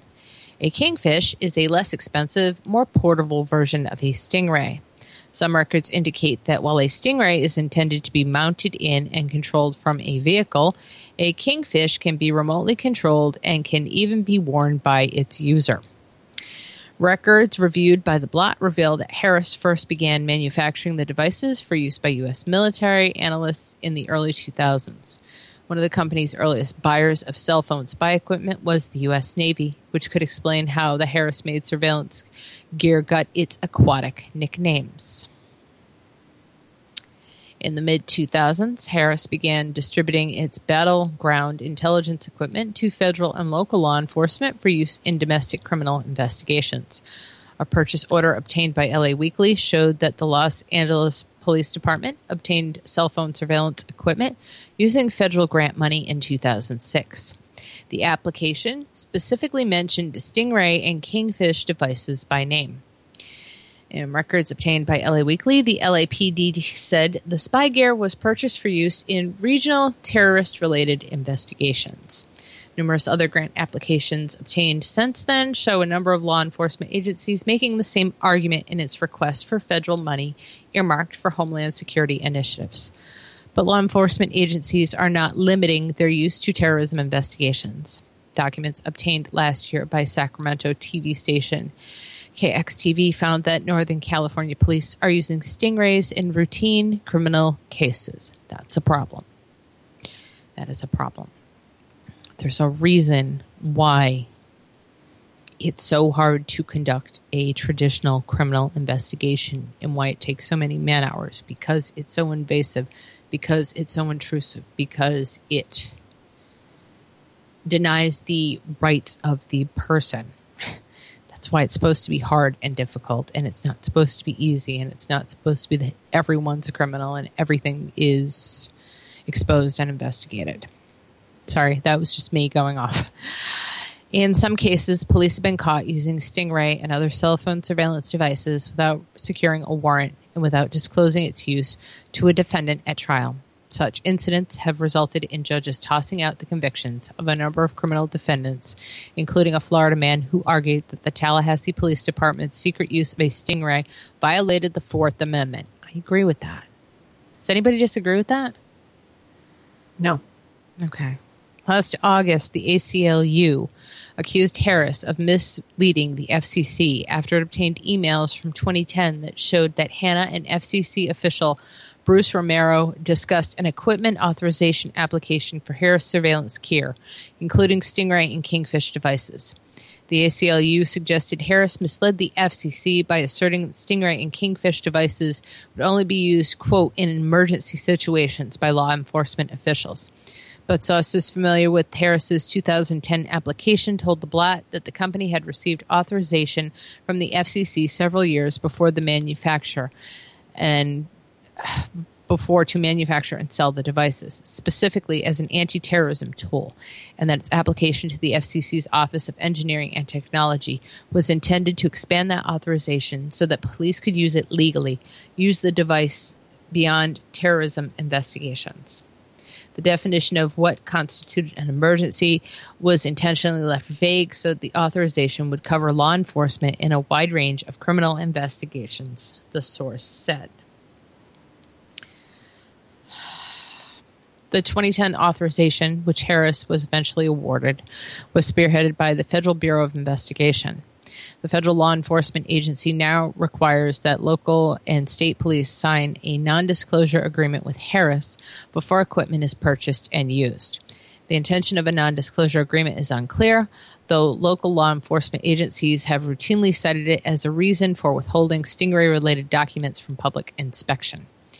Emails released by the ACLU also show Harris requested the FCC remove any mentions of the word, quote, Stingray and, quote, Kingfish from publicly released documents, including engineering tests and diagrams showing the placement of FCC labels. Instead, Harris requested those documents mention the surveillance equipment by using a unique equipment identifier called an FCC ID. It asked to treat other documents bearing the Stingray and Kingfish names, including photographs and manuals, as confidential material. Using the FCC ID numbers, the Blatt filed an FOIA request with the FCC last September, seeking copies of the user manual for the Stingray, Stingray 2, and Kingfish devices. 1 month later, the FCC notified Harris that the manuals had been requested and asked the company to provide justification for keeping the documents confidential. On October 20th, Harris executive Hannah reiterated the company's request for confidentiality, saying, the documents could be withheld under various FOIA exemptions and federal statutes dealing with business records, trade secrets, and law enforcement techniques. As you are aware, public disclosure of certain material could reasonably put public safety officials at risk, jeopardize integrity and value of investigative techniques and procedures, reveal Harris trade secrets due to the nature of the equipment, and harm Harris's competitive interests, Hannah wrote. In addition, Hannah wrote that the documents did not need to be released because they had been withheld before in public criminal cases. Specifically, Hannah noted the case of Daniel Rigmaiden, who challenged law enforcement's use of Stingray after being charged with tax fraud in 2010. In that case, a judge ruled police did not need to disclose to Ringmaiden how they used a Stingray to catch him. Later in the letter, Hannah asserted that the documents did not need to be discussed. Oh, my God. Did not need to be discussed.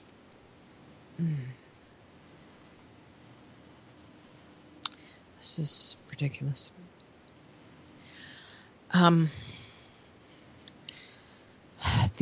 Because the FOIA requester in this case has not made a showing, much less a persuasive showing, as to a reason for inspection of this information. The FOIA law does not require individuals to give a reason for requesting public's records.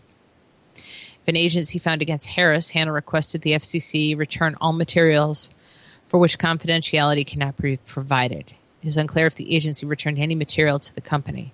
Hannah did not return a request from the Blatt seeking comment on the issue. In January, an FCC official told the Blatt by phone that the commission had enlisted another government agency to help redact the Stingray and Kingfish user manuals for eventual public release. The official, who initially requested specific details of the call not be disclosed, refused to identify the outside agency, but said the manuals would likely be delivered within 2 weeks to the call. On March 23rd, more than 6 months after the request had been filed and 2 months after the January call, the FCC delivered a heavily redacted user manual covering the Stingray, Stingray 2, and Kingfish devices. The manual, which appears to be the same copy submitted to the FCC by Harris in 2010, reveals the Stingray and Kingfish equipment are likely individual components that comprise a cell phone surveillance kit marketed and sold to the police. The manual indicates that the Stingray and Kingfish devices are sold as part of a larger surveillance kit that includes third-party software and laptops. Tables that contain the names of other equipment is redacted in the copy provided by the FCC, but other records reviewed by the BLAT indicate that the laptops are manufactured by Dell and Panasonic, while the software is designed by Penlink, a company that makes programs for cell phone forensics. Numerous warnings note that the manual is confidential, not for public inspection, and contains information that falls under purview of the International Traffic in Arms Regulation, a federal statute that prohibits certain defense information and equipment from being distributed outside the United States. Harris also warned that the manual may be provided only to government law enforcement agencies or communication service providers, and that the document contains material related to a restricted use item that is associated with the monitoring of cellular transmissions. The later phrasing appears clearly in one section of the manual, despite being redacted on the other pages. None of the other redactions made of the document were explained by the FCC as information withheld pursuant to national security interests. Instead, the FCC explained its redactions through Exemption 4 of the FOIA law, which protects the release of trade secrets and certain confidential business information submitted to the government.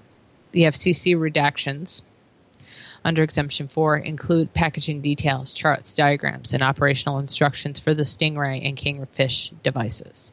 The redactions also apply to seemingly inconsequential information. The letters A, C, and P in the manual's appendix, as well as information that has already been public released in other documents. The obvious answer as to why the FCC chose to redact public and seemingly benign information is also the most depressing.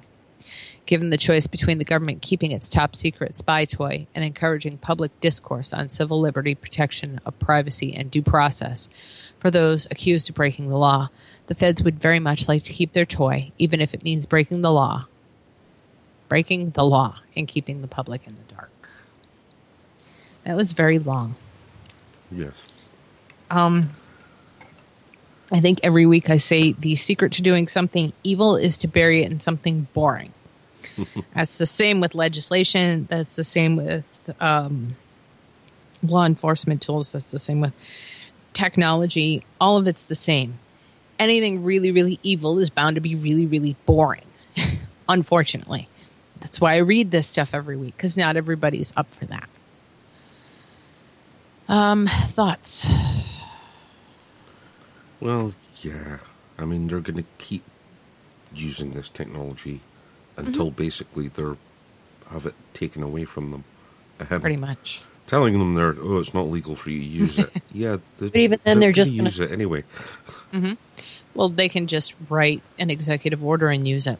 Yeah. So, I think we have to get better at protecting our privacy. We really do. We talked about it before when I talked about people look at privacy and liberty as separate issues, but they're essentially the same thing. If the Fourth Amendment covers your personal papers and belongings, it means that they can't be searched. The same should hold true for your digital papers and belongings that can't be searched without a warrant, okay? That's a massive infringement on your civil liberties, on your liberties, on basic liberty. And people should be angry about this. I can't yell and scream and cry every week, but I want to. You should think about this stuff and get good and mad and say something. Because unless people say something en masse and make a big noise about it, it's just going to keep continuing. You know? We all know that. Yeah. Okay. All right. Deployment of a controversial urban sensor system aided by aggressive lobbying. Thank you, Lee Fang. Is NYC's new gunshot detection system recording private conversations asked Fusion in a recent story about ShotSpotter, a sensor technology currently being set up in the Bronx and Brooklyn. ShotSpotter sensors use microphone and satellite technology to detect, locate, and report gunshots to police. Critics worry that the microphones are prone to false alarms and, more troubling, appear to vacuum up street-level conversations in the neighborhoods where it has been installed. Evidence from conversations recorded by spot shotter microphones has been used to prosecute criminals in court. While questions linger for watchdog and privacy groups about the use of ShotSpotter technology, an aggressive lobbying campaign has helped ensure the devices have been deployed in over 90 cities across the country. The Ferguson Group, a Washington, D.C.-based lobbying firm, boasts that it secured more than $7 million in federal funding to support the purchase of ShotSpotter. Hang on. TFG has conversations with the interested communities and discusses the process and assembles viability of requests, drafts, and provides briefing sheets to communities and submits requests to their House and Senate delegations. Reads a case study posted on the Ferguson Group's website. ShotSpotter contacts with 4 DC lobbying shops, including the powerhouse Squire Patton Boggs and the Ravengrim Group, the firm that helps orchestrate the Mayors Against Illegal Guns, an advocacy group closely aligned with former New York Mayor Michael Bloomberg and various police unions across the country. The firm also has an array of local and state lobbyists on contract. In New York City, for instance, the company retained Greenberg Trawling in the past and now works with the former aides to Sheldon Silver and Bloomberg through the firm Mercury Group Public Affairs. The company's approach is detailed in emails from Phil Daly, Southeast Regional Sales Director for ShotSpotter to the City of Miami. Daly references a supportive city resolution and lists viable funding mechanisms, including purchasing the technology through the Community-Oriented Policing Program, a special fund administered by the Department of Justice, or through police department assets forfeiture money, funds often raised through drug busts. Promotional materials also list the DOJ's Justice Assistance Grant Program, public housing agencies, and community benefit funds as potential funding sources. The company has retained 2 local lobbyists in Miami to help move the process along. The company also maintains close ties with leading law enforcement officials.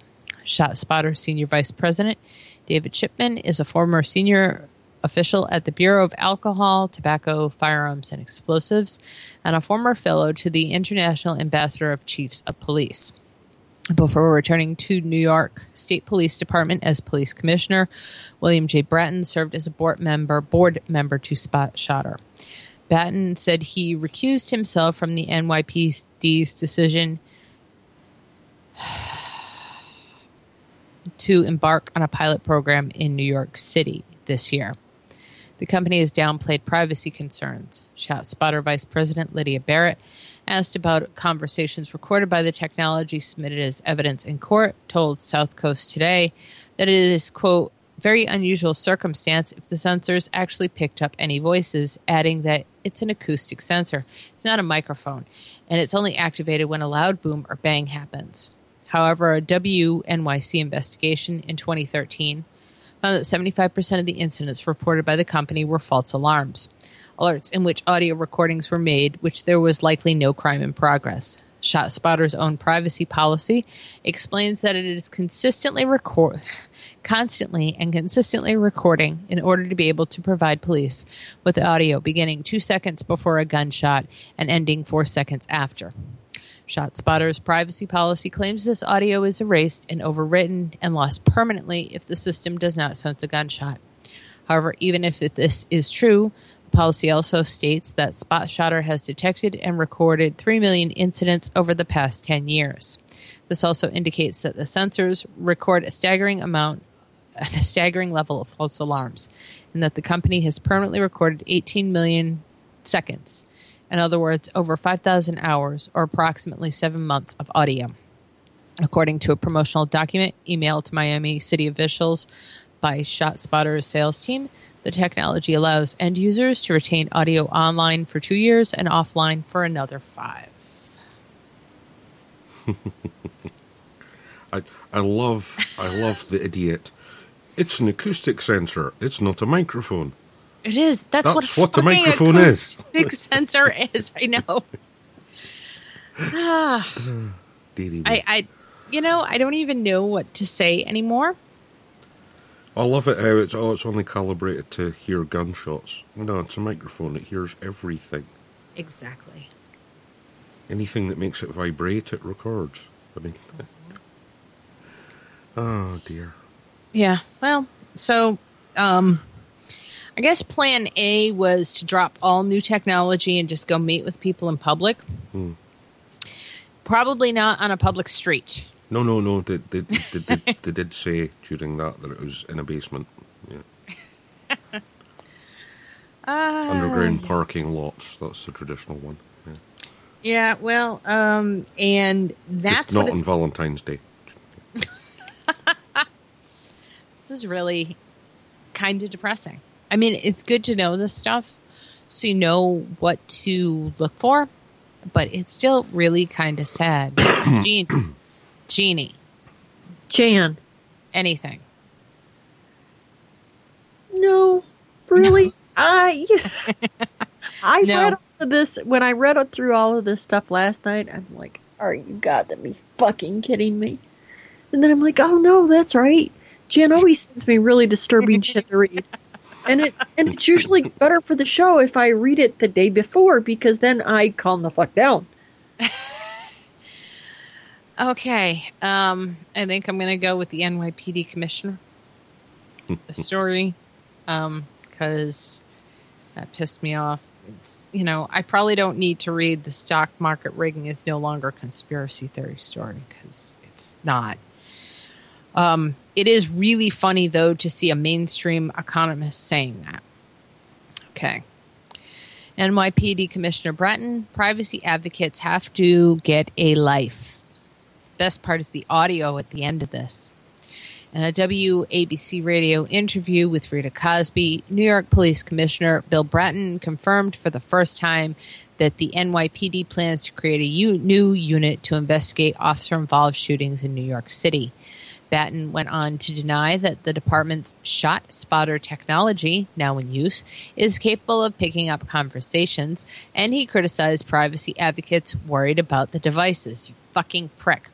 In an exclusive interview on The Rita Cosby Show on WABC Radio late last week that aired on Sunday, Bratton told Cosby that there will be an NYPD unit created specifically for investigating officer-involved shootings. Quote, I'm looking to form a new unit, a force investigation unit that would have specific function of taking over what is now a decentralized investigative function that's handled by initially each of the 8 patrol bureaus. Instead, have that as a unit that would report to First Deputy Commissioner, Bratton told Cosby. It's modeled after what I created in Los Angeles when I was there, and it worked very effectively there. It's much more cost efficient, it's much more timely, and I think the overall quality of the investigation, which is already very high, as you might expect because it involves officer use of force, but I think we have the ability to enhance it even further. Cosby asked how large the unit would be, and Bratton responded with, that's still in the process we're working on as far as what the staffing would be. We've identified some of the lead issue part, and I would expect that within several months we would have it up and running. Bratton confirmed earlier speculation that Deputy Inspector John Sprague would be leading the new unit. He will do very well in that environment, Bratton said. He's got a lot of experience. He was most recently chief of detectives over in Staten Island and has a lot of background in the investigative world. So Commissioner Tucker obviously has a lot of confidence in him. He was hand-selected by the commissioner. When asked if this unit may serve to restore public confidence in the police, Bratton says he believes there is already, quote, a high degree of confidence in police investigations. We are just seeking to improve the quality of our investigations, the timeliness of it, and taking advantage of new technologies that have been developed over the years that we can now bring into these investigations, he said. Cosby brought up the NYPD's recent utilization of the Shot Spotter program, which connects recording sensors that identify gunshot locations and more. The "and more" was added by me, to the police. Cosby noted that privacy advocates have been critical of the sensor's ability to pick up other sounds, such as conversations. The advocates have to get a life, Bratton said, in response to the privacy advocates' concerned. We're not out there eavesdropping.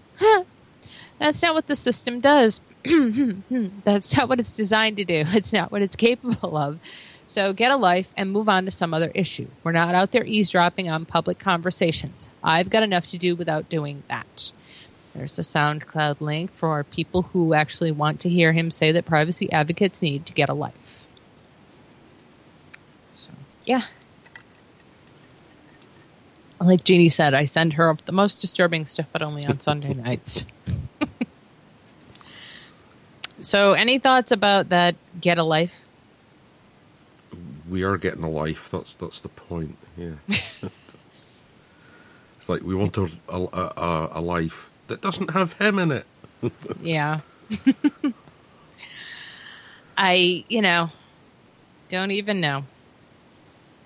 I don't even know. I think we talked about everything tonight except for, the rigging of the stock market, which we don't need to talk. Yeah, we know rigging's not a new story. It's been you know on. that. Yeah. We didn't bitch about Radio Shack either, but that's not surprising. I mean, I don't think anybody is shocked that the company's selling all their shit. No, they're going to sell all your information. But, if you have a cell phone, likely whoever they're selling it to already has all this information. How disturbing is that? Yeah, no shit. I mean, it's so disturbing that I'm like, I wouldn't really be worried about it. Radio Shack's probably just going to sell all your information to the government. Don't worry. They probably already have it. Yeah. and the thing that I think the only thing that really surprised me in the whole Radio Shack story anyway was the fact that AT&T is bitching because like, hey, wait a damn minute. That's not your information. That's our information. You can't sell that shit. It's ours. Yeah. It's just kind of ridiculous. It's just crazy. But, yeah. See, we're okay over here. Radio Shack pulled out the UK years ago. Yeah, well, they haven't really got anything for sale that's, like, useful. No. Well, they opened that style shops in the UK, but the UK already had outlets that sold the same sort of stuff, so Radio Shack really never got a foothold in the UK. Yeah, well, their shit's expensive. Yeah. It's no different than anybody else's, Yeah, so. they rebrand cheap Chinese stuff as Radio Shack. Well, Paul needed to pick up some cables that he uses for his laptop to be able to communicate with a bunch of the different network systems at the phone company. And, I mean, he's the guy that fixes all that shit. So, yeah, he kind of needs it. And he went to go winging at a Radio Shack in Wellsville the other day, and it ain't there anymore either. So, yeah. I mean, Radio Shack was kind of expensive, but you know what? When nobody else had your shit... Radio Shack's been declining for the last 10 years. I mean... Mm-hmm. The last one I went into still had a VHS rewinder on the counter, and that was a couple of years ago. They can't compete with eBay anymore. Mm-mm. You can buy the same shit that Radio Shack sells direct from China now on eBay. So yeah. Well, hell, you don't even have to go to eBay. You can go direct to the source, where you get your e-cigarette crap from. Yeah. Yeah, I don't, but some people do. Well, that's why I've never been bothered by this length of time that China takes to deliver stuff. Because I've been buying electronics components from China for, 20 years or so. So, yeah. Because why buy it from a third-party person when you can buy it from the factory that's making it? True. It's just really weird. I don't know. Like, Radio Shack's like a dinosaur. You expected them to go out of business. Yeah. Right? Oh, they've hung on for ages. Mm-hmm. I don't understand how the hell they done it. As I say, they disappeared from the UK and I thought they'd gone bust. No, they kept going in the US. Pulled out of everywhere else and stuck to the home market. And I think the reason that they've held out so long here is all of a sudden Radio Shack turned into, you want a cell phone? We carry every fucking body. You want to look at Sprint? We've got that. You want to look at AT&T? We've got that too. You want to look at Verizon? Well, we happen to have that shit too. Well, the fastest growing company in the UK years ago, when cell phones took off, was a company called Carphone Warehouse. And it's now one of the largest media companies in the UK. It's who I get my internet through. They're called TalkTalk when they're doing your home stuff. But yeah, it's basically Carphone Warehouse. Some guy that started off in his garage selling cell phone accessories. Now he's worth millions. That's amazing. Because, like you say, he does all the networks. You know, Carphone Warehouse isn't tied to a contract with any of them. So yeah. Well, I'm sure for Radio Shack to survive, it had to tie to a contract with a bunch of the companies. It had to. I don't know. It's just, it's not really surprising that they're dying. The way they treated their people is pretty shitty. So, you know, when a company starts, enjoy going into Radio Shack and confusing the employees. Have you got such and such? And they'd look at you with that blank look. No. Because you've asked for a specific component and they don't know what that is. Yeah. Mm-hmm. Yeah, do you have one with you? Can you show me? What selection of Zener diodes have you got? Huh? I can remember to this day being a little kid, and I mean a little kid, and my dad carting my sister and I off to Radio Shack with him on a Saturday because my mom was working overtime, and he was going in there to get the drive motor for his directional CB antenna. Ooh. Directional antenna. Is he up to dodgy shit with his radio? This was like in the early 70s? Yeah, but the only reason you need directional for is when you don't want other people eavesdropping. I figured the little kid part clued you into the fact that this was the early 70s. Yeah. Yeah, they're not really nearly as fun or cool or interesting now. No. I'll say these days Radio Shack, it's just rebranded stuff. I wonder if that was pre-Popo. Probably. It's just, what can I say? There's nothing you can say anymore. It's getting to the point where I look at news and I go, well, you know, this isn't even shocking, but it is germane to the conversation. Is it about privacy? Yes. Do people need to know about it? Yes. Will they be surprised? No. I don't think if you opened up your blinds in the morning and saw somebody from the CIA standing there holding an omnidirectional microphone at your window that you'd be shocked anymore. I would be. I'm 3 floors up. You are 3 floors up, but I'm just saying. I mean, it's just not shocking anymore that this is what they're getting up to. Yeah. What's shocking is people's reaction to it. That it's a non-reaction. It's even a non-reaction for me now. I've had a product idea for people in streets in the US. Yeah? Parasols that have, like, white noise generators built in at the top. So you can be underneath having a conversation, but it's broadcasting negative sound waves out the top. See? Yeah. Not a bad idea. Why not? Stop the microphones. Yeah. I kind of knew we were in trouble the year that we had and this was the last year I went to it. The year we had the Republican National Convention down here in Tampa. And they had the behavioral directional stuff up. So there's actually a company called like Behavioral Directional Corp. Okay, and they write software. And the software removes pixels from stuff, and it really does some interesting stuff. This company is really sophisticated. But the year I saw their technology up outside of the Republican National Convention and for blocks down the street, I was like, okay, well, this is game changing. This is going to change everything. everything we know and everything we think we know is going to change just from looking at this stuff. Just see a picture and you go, okay, well, I can't really take a picture with my phone. I can't really take a picture of anything, so I'm just going to memorize what this box up on this light pole looks like, and I'm going to sketch it when I get home, and then I'm going to go to Google and see if I can find any images that match it. And that was how I found out about this company.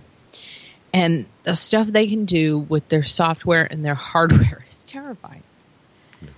And I knew it was a complete game changer for how I was going to think about everything then. Of course, I also watched Ron Paul get trounced, so that was pretty bad for me.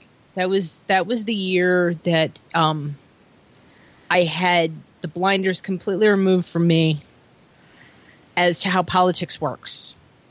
So politics, privacy, and liberty, they were all gone within that 2-day expanse of this convention. And that's when I became a privacy rights advocate. Do you see the thought that popped into my head when you mentioned that was, there's never a sinkhole when you need one.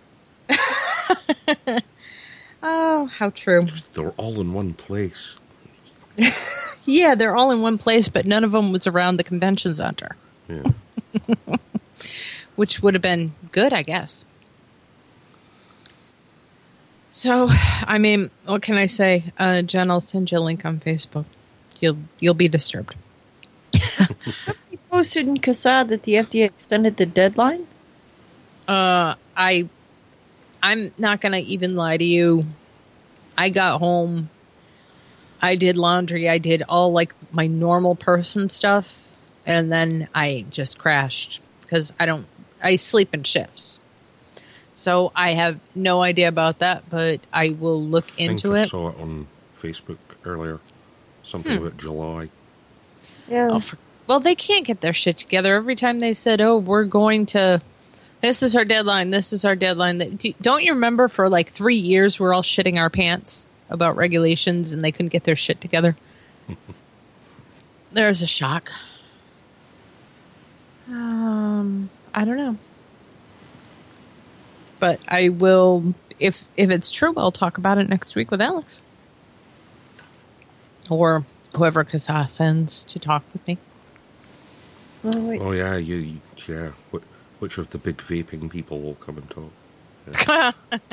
It's usually just Alex. That's why I laugh and go, Alex is our favorite guest. Alex has been like our only guest except for Julie that one time. So, yeah, FDA just announced comment period extension until July 2nd, 2015 to allow interested parties time to submit comments concerning the third workshop. Even if you cannot attend the public workshop, you are invited to submit comments supported by research and data regarding electronic cigarettes and the public health. Must be they don't have enough people bitching about us. Well, they're probably sick of reading Stan the Mechanic's, cut and paste. Oh, you know what I finally figured out? When he writes a blog post, 'cause I read that stuff, which I probably shouldn't, because all this stuff I read is probably going to make me take a fucking stroke someday. His blog posts remind me of, remember those Mad Libs you used to do when you were a kid? Uh-huh. That's what they remind me of. And so do his scientific papers. If I'm going to be 100% honest with you, a lot of the shit that people post in the CASA members group on Facebook makes me want to have a fucking stroke. I swear to God, do they not realize that they are in the CASA chat? Well, moderating people is a full-time job, and I've got to tell you, like, for the most part, unless it's really egregious, nobody wants to moderate these people. Really, nobody. I mean, duplicate posts, yeah. People who over and over again say the same thing, like the guest on Kevin's show last night. Eventually, they're going to wear their welcome thin. Well, that asshole blogger that needs his lip stapled shut? Which one? The guy that was bitching about all the advocacy groups? Oh, yeah. And then he moved on to We Are Vapors? Somebody thought that the CASA group was an appropriate place to throw it out that blogger's post and start, the beating a dead horse of We Are Vapors. I'm like, what the fuck? I did Yeah. everything but say what the fuck. I said a lot of other shit, but I didn't say that. You can't cancel the show of the guy who runs the network. It just doesn't happen. We Are Vapors loved that movie. I don't know. I'm pretty pissed that I contributed to it and got dick for it. Literally. Just like everybody else who contributed to it. But that's a personal opinion. Mm-hmm. And I've gotten a lot more from the money I contributed to Smoke Without Fire than I ever did from We Are Vapors. I'm like, I contributed to this. I'm not really happy with the end results, but you know what? It's a dead fucking horse. It's been explained. And you got some guy that wasn't even a vapor when any of this fucking shit happened that has not fact-checked any of his shit. It's been pointed out repeatedly. I mean, this is the same guy that put up on his blog post that the Indiana bill was dead when it most certainly, sure as fuck, was not. And I'm like, this is the guy that was bitching about CASA, and you're going to stick his fucking blog up in their chat? Really? Here's the thing. I think probably it's my opinion that most people just read something and react. They don't do any research into it. They don't look into it. They don't try to find the facts behind it before they react. So you see a lot of that in the We Are CASA page. You're going to. I don't think that can be helped because people are reactionary. That's you're not going to be able to stop that. Yeah, you're getting blurting, not thinking. Yes. Exactly. So, I mean, that's just the way it is, Jeannie. I mean, I don't know. You're using flirting. Yeah, but you're using reason and logic, so stop it.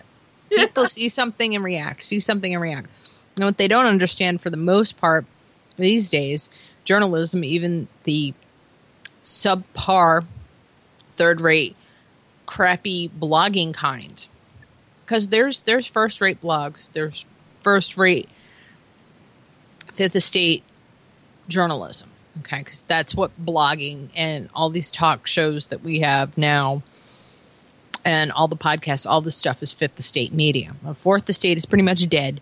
It failed us. It's a dead horse. Get rid of it. So what you're dealing now with is the Fifth Estate. So what you've got is the really good stuff. Then you've got the horrible reactionary clickbait. And you're always going to have that. And people are always going to react to that because it's designed to bug them.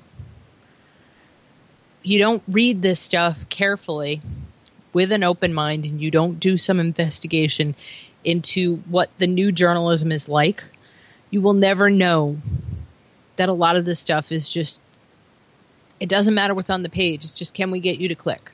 How many people can we get to click? How much money can we gain from it? It's not what it used to be. And a lot of the really good stuff, the good content and stuff, requires people reading it out to you. Because it's very good, it's very thorough, it's very well investigated, it really tells you something.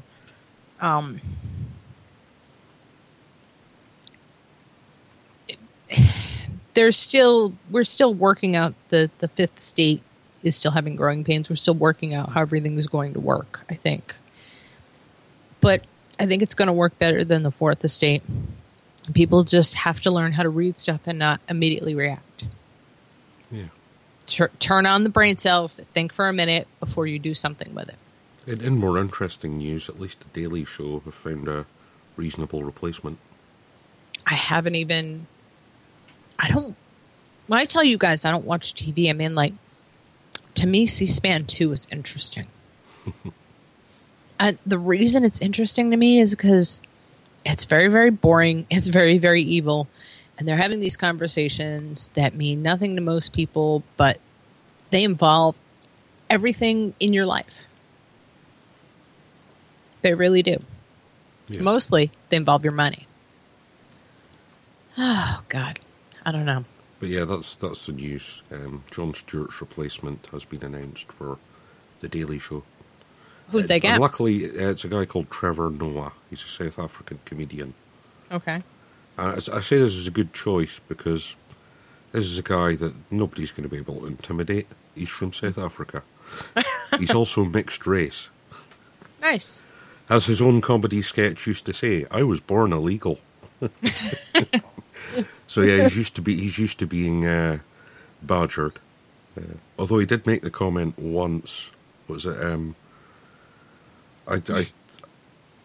I wasn't afraid of police until I came to America. That's one thing he has said. But I think it depends on where you are and who you're dealing with. Yeah. It depends on who you are. And unfortunately, it depends on the people around you. And all of that really sucks. And that's something that needs talking about, something that needs fixing. But, I guess we can just add that to the list of other things that need fixing. Yeah. The list is endless. So maybe pick something, learn about it, try to change it. Just a little bit on the little micro levels on your street, with your friends, with your family. And change will come out of that. It's just not as fast as we would like it to be. I think that was a nice way to end it. Ooh, advert. Advert. Okay.